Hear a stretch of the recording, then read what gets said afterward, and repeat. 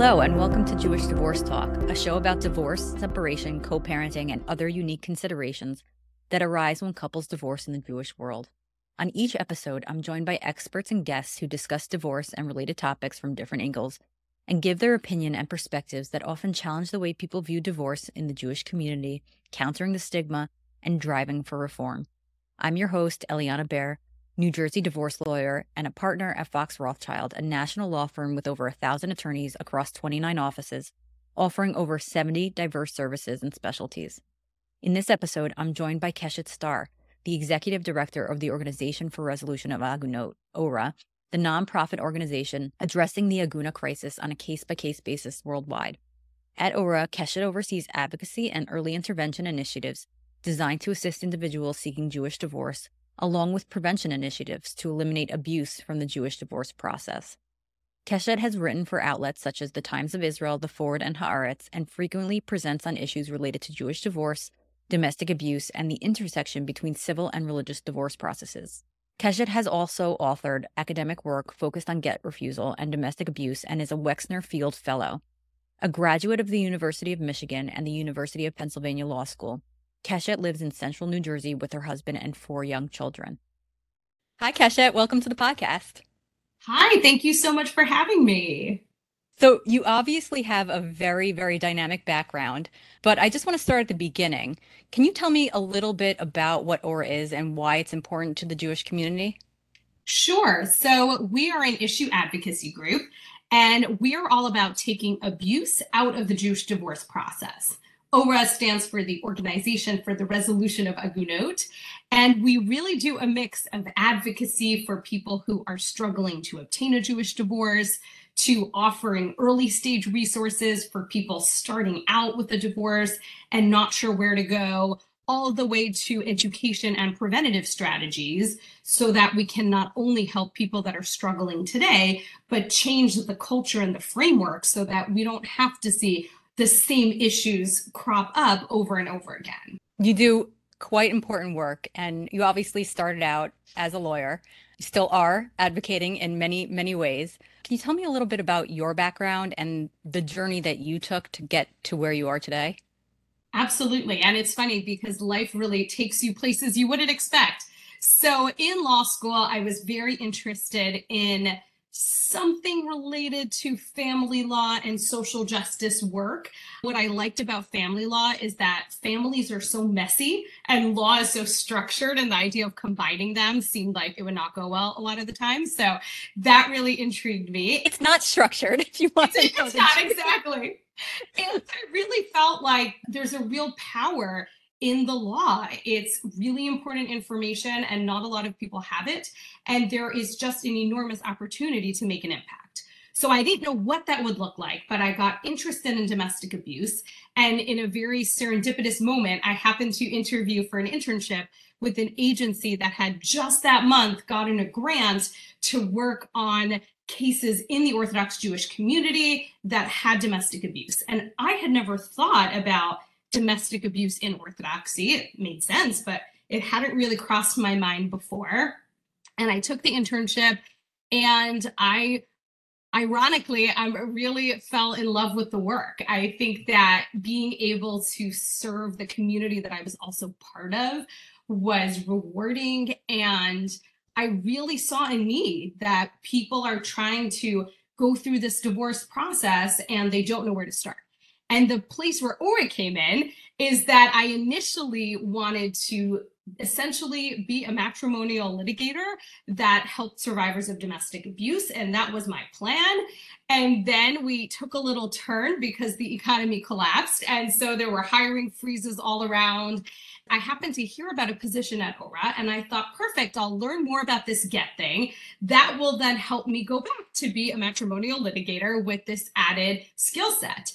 And I ended up falling in love again with community work. And I found that the educational aspect and the opportunity to look at the issue kind of from a bird's eye view and affect change on a broader scale was really, really appealing to me. And so I ended up choosing to really continue my career in the policy and advocacy space as opposed to going back to litigation.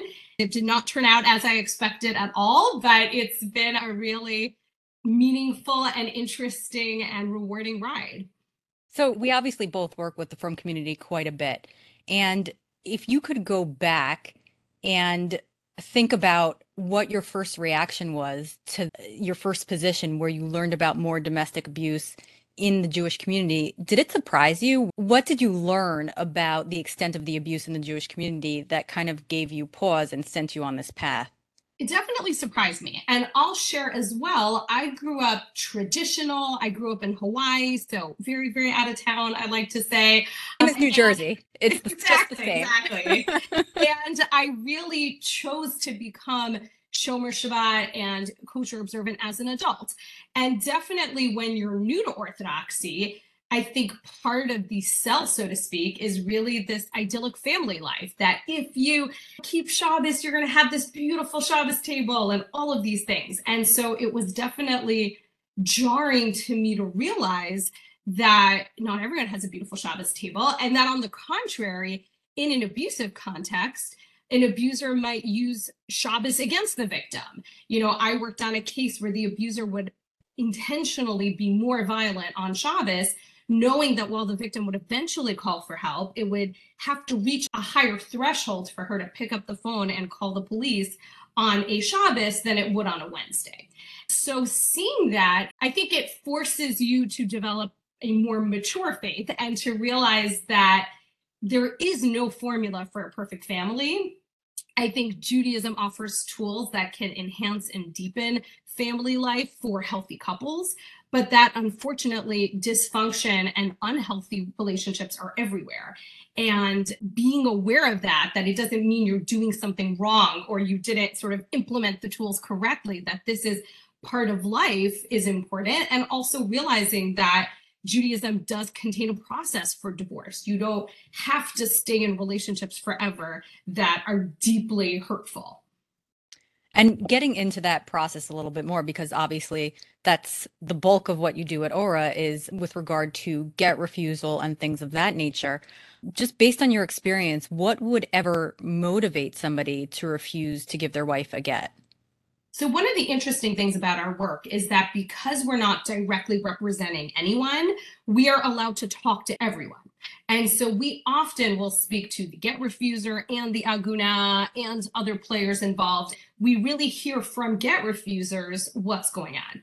And I would say you see a couple top items, top choices in terms of what's behind the get refusal.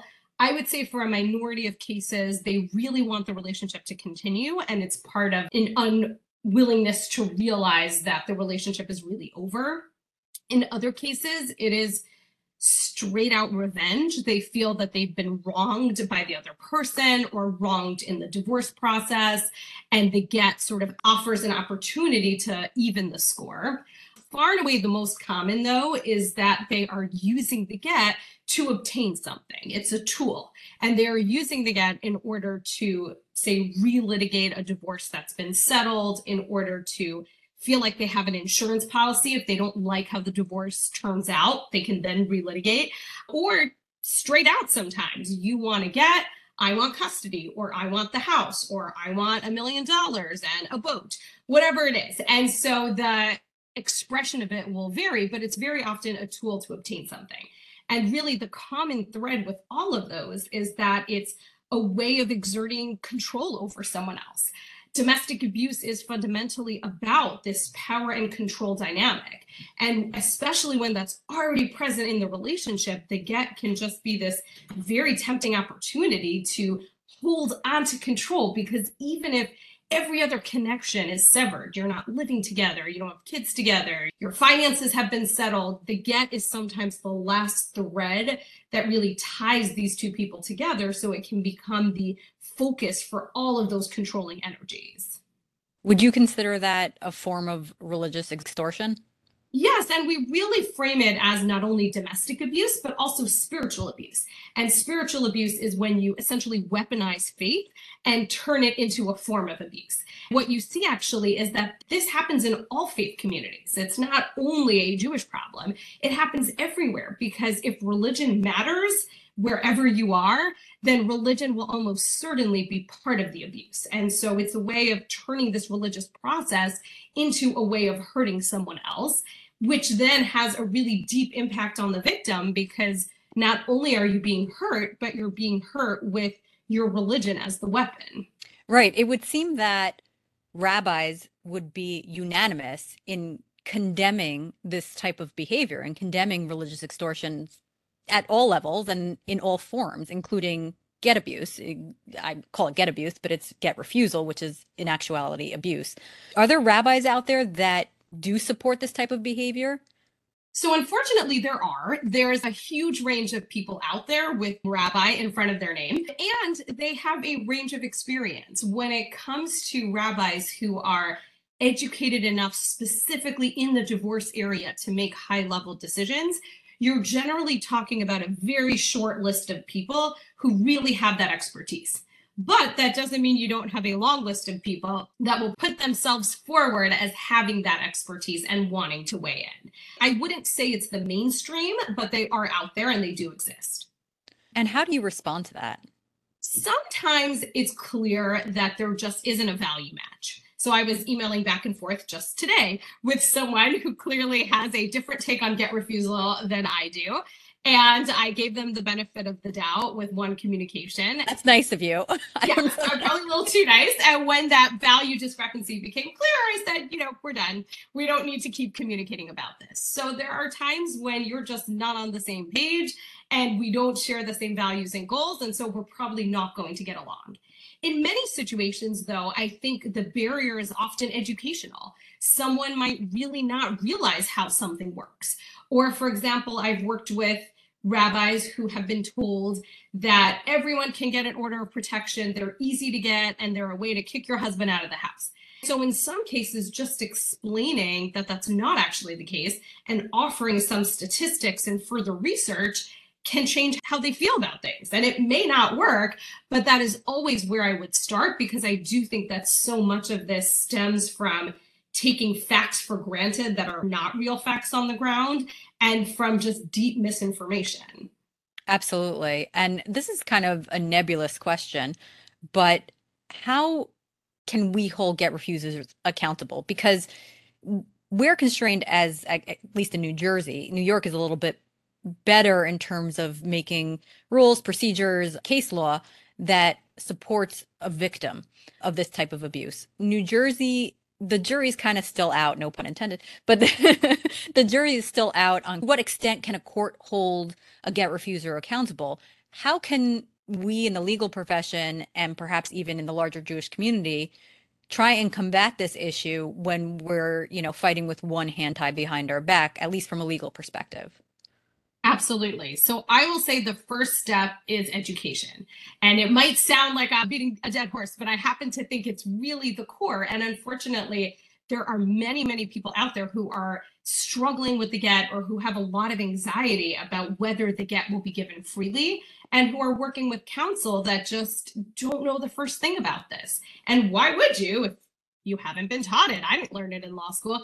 And so just educating yourself. If you're an attorney in this space, this is an important practice area. And I think it's also important to be open when taking on cases about the skill level you have in this area, because if that is something they're struggling with, they need counsel that have basic familiarity. We also work very closely with counsel to fill in those gaps. And so in that gap filling and litigation support work, it's very clear that a lot of attorneys just don't know this, and the case comes in and now they have to figure it out. I also think that from the legal side, understanding get refusal through the lens of domestic abuse is really critical, because in our legal system, we hear religion and everyone's like, nope, not here. This isn't something we can talk about. And what we try to do at ORA, especially when we're educating legal audiences, is explaining that you don't have to understand all the religious back and forth and this. You don't have to know all the ins and outs. All you have to realize is that this is a form of domestic abuse. If this is happening in a case, that means that there is a domestic abuse dynamic in this case. And I think that often attorneys and other legal professionals they just don't know what to do with it. So they can miss that piece or even think, well, if you're not getting remarried tomorrow, why do you need the get today? Why does it matter? So just understanding what's going on, that alone shapes the way that we understand the character of the people in the courtroom, which is often very important as courts make determinations. And I think that lens is just a critical starting point. Do you find that legal audiences are, I guess, receptive to treating victims of abuse in the manner that they need to be treated, meaning recognizing post-traumatic stress disorder, recognizing that a victim of abuse may be triggered by one thing or another that wouldn't trigger somebody without those countervailing circumstances? Do you find that the legal profession, judges, lawyers, experts are really in tune with the larger issue of abuse, especially in the context of get refusal, especially in the context of abuses that tend to arise with the Jewish community? Do you think that there needs to be more education in that area as well? Absolutely. And I think one deep challenge of the divorce system, and I wish I had a super easy solution for this one, but is that sometimes a divorce happens because it didn't work out, we grew apart. But other times a divorce happens because one person severely harmed the other. One of the challenges is that our divorce system is not interested in dealing with that at all. It is interested in solving the problems of who gets what and where the kid's going to be on a Wednesday afternoon, and let's figure this out. When a victim of abuse is standing there saying, no, I want my trauma to be recognized, I think that can often read to the court as this person is obstructive and annoying and making this process take longer and be more difficult. And one of the downsides, in a way, of not having no fault divorce, which is pretty recent in New York. When I first started, you had to choose a fault to get divorced in New York, is that in some ways you had a validation that if you got divorced under the ground of cruel and inhuman treatment, you felt that there was some acknowledgement. And I think that trauma and the sense of being harmed in marriage, that kind of has nowhere to go. And it doesn't fit in the system as it stands right now. And so I think that also creates a lot of conflict and a lot of misunderstandings. Yeah, I completely agree with that assessment. In the weeds legal side of things, I think that there's really a dearth of knowledge in terms of how to deal with victims of abuse, how they react to certain stressors, et cetera. So yeah, that's education is very important. I completely agree. I'm going to switch gears a little bit to the prevention side of things. And I know there was a big push several years ago and continuously with regard to this halachic prenup. Can you explain what it is and whether there's been buy-in in the Jewish community and kind of how that's unfolded? Sure. So the halachic prenup is essentially an antenuptial agreement that a couple signs that creates an incentive structure that prevents the get from being an issue later on, which sounds a little convoluted, but that's pretty much how it works. And the way it does that is it essentially sends the issue of the get to arbitration, to a single arbitrator. So instead of the forum shopping that you will often see in the religious court selection process, you have already selected your forum. And it enforces a support obligation that's part of religious law that is also civilly binding. So essentially, for every day that you don't cooperate with the Jewish divorce process, you owe your spouse an amount of money to represent your obligations as a spouse under Jewish law. And it's framed in a way to meet the needs of Jewish law to make sure that any divorces that result are considered fully valid, but also as a legally enforceable arbitration document. So it essentially helps kind of marry the two systems and offers a tool that bridges both systems. And it focuses again on the get alone. And the reason we are such big fans of it at ORAT is that it really changes outcomes for couples who sign it. But more importantly, I would argue, it creates a culture change. That if you live in a community where everyone is signing one of these prenups and it's built into the fabric of the community, that is not a community where you want to be a get refuser. And we really see get refusal rates go down significantly in communities that have a certain saturation level when it comes to the prenup. Now, in terms of buy-in, when you're working with an Orthodox community, change is not the most welcome thing, and it takes a while. It's not a fast process. However, what I think we're seeing in the modern Orthodox community are the fruits of years of consistent efforts in education. We go to high school seniors in schools around the country every single year. We have a cohort of college students every single year. And the cumulative effect of that is really powerful. So we're seeing that impact in the modern Orthodox community, and we are starting to see more buy-in, more engagement. It's become a much less taboo topic in the ultra-Orthodox community. So I think we're going to get there. It just is a process. And the more insular the community is, the longer it's going to take till it becomes normative. And different communities may be seeing different forms of these prenups as well, that it's not necessarily a one size fits all, given just the broad cultural disparities between different segments within Orthodoxy. I can tell you that in the cases that I've had where there was a halachic prenup, get refusal was never an issue, even where there were cases where there was domestic abuse, pre-existing domestic abuse. There was never an issue with get refusal, but obviously there are some denominations where the buy-in might be harder. What you're saying is, I suppose it's just a product of time, patience, and education, which seems to be the theme. So if there are people listening right now that need some tips about how to get through a divorce in the Jewish community, what are your top tips? What would you tell people? First thing I would say is get help. And I say this, whoever it's from, we offer a Jewish divorce helpline, but I really can't emphasize enough how critical it is to get guidance for your situation. These are not one size fits all cases. And while we want there to be resources out there, we also really advise people to get that one-on-one guidance. Beyond that, a few top tips. Not all religious courts are created equal. They vary tremendously. And I have told many people this over the years. I would rather you spend 6 months debating which court you're going to sign with than sign in 5 minutes and spend 6 years regretting it.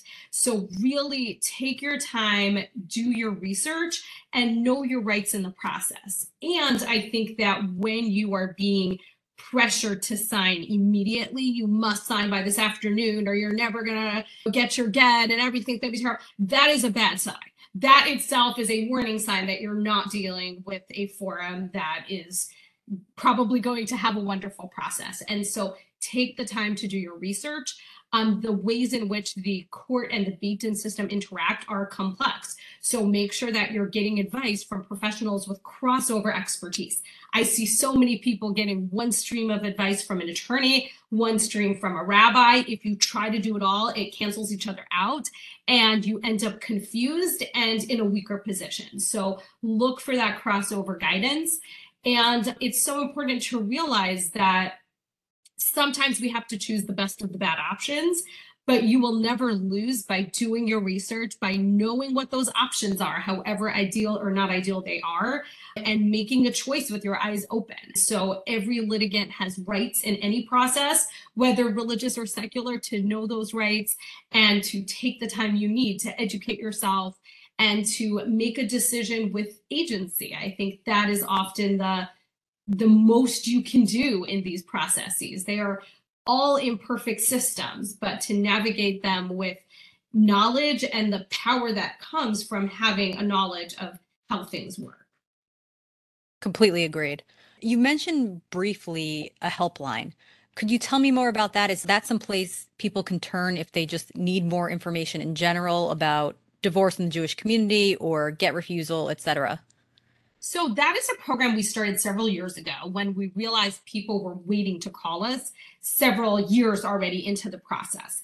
And essentially anyone can call, again, at any stage. It comes at no cost. And our most common calls are from people who are at the beginning of the process. They don't know which Beit Din to go to. They don't know if they should be going to Beth Din or to court. They may need referrals to attorneys, to mental health providers, to organizations that provide financial assistance. So we can also connect them with some of those local resources. They may just need support and a listening ear. Some people have a strong network around them and other people really don't, and they're really isolated. So just having more people to speak to and that are in your corner can itself make a difference. Anyone is very welcome to call and reach out. And again, it's really a mix of strategic guidance, connecting people with referrals that would make their situation easier, and offering that support that you don't have to do this alone. That must be an invaluable resource to people who are just kind of lost in the ether somewhere, confused, disinformation. It runs the gamut of just the terrible advice people get and the paralyzing nature of divorce itself. I mean, that is such an invaluable resource. I wish you the best of luck with that one. That's really wonderful. Kesha, where can people find out more about you? Absolutely. You can find our website at www.getora.org, Getora. You can also follow us on social media, and you can also follow me as well at Keshet Star with 2 R's. And I don't know if people know this, but Keshet is like organization queen, posts her tips and tricks for working moms and for weekly menus for Shabbos. Your content is just so engaging and so great. And also your weekly reads and podcasts. Like that is just, I mean, I follow it. And I've gotten some really good podcast recommendations from you too. Thank you so much. I love a true crime podcast any day of the week. So I try to spread the wealth. What is it with our lawyers, like in our true crime? No, it's like that's what we need to do when we're going for a walk around. Exactly. But that is what we do, and I can't get enough. So it's just what we do. Yeah, exactly. Well, Keshet, it's been great having you on. Thank you so much. And we look forward to hearing the great developments that are yet to come. Thank you so much. And of course, you can find out more about me at foxrothschild.com/Eliana Baer, where you can also find my latest blogs. You can find me on LinkedIn at Eliana Baer and on Instagram at Eliana T. Baer, ESQ, Esquire. If you've enjoyed this episode and you want to listen to more, please like and subscribe to this podcast on Apple or wherever you get your podcasts.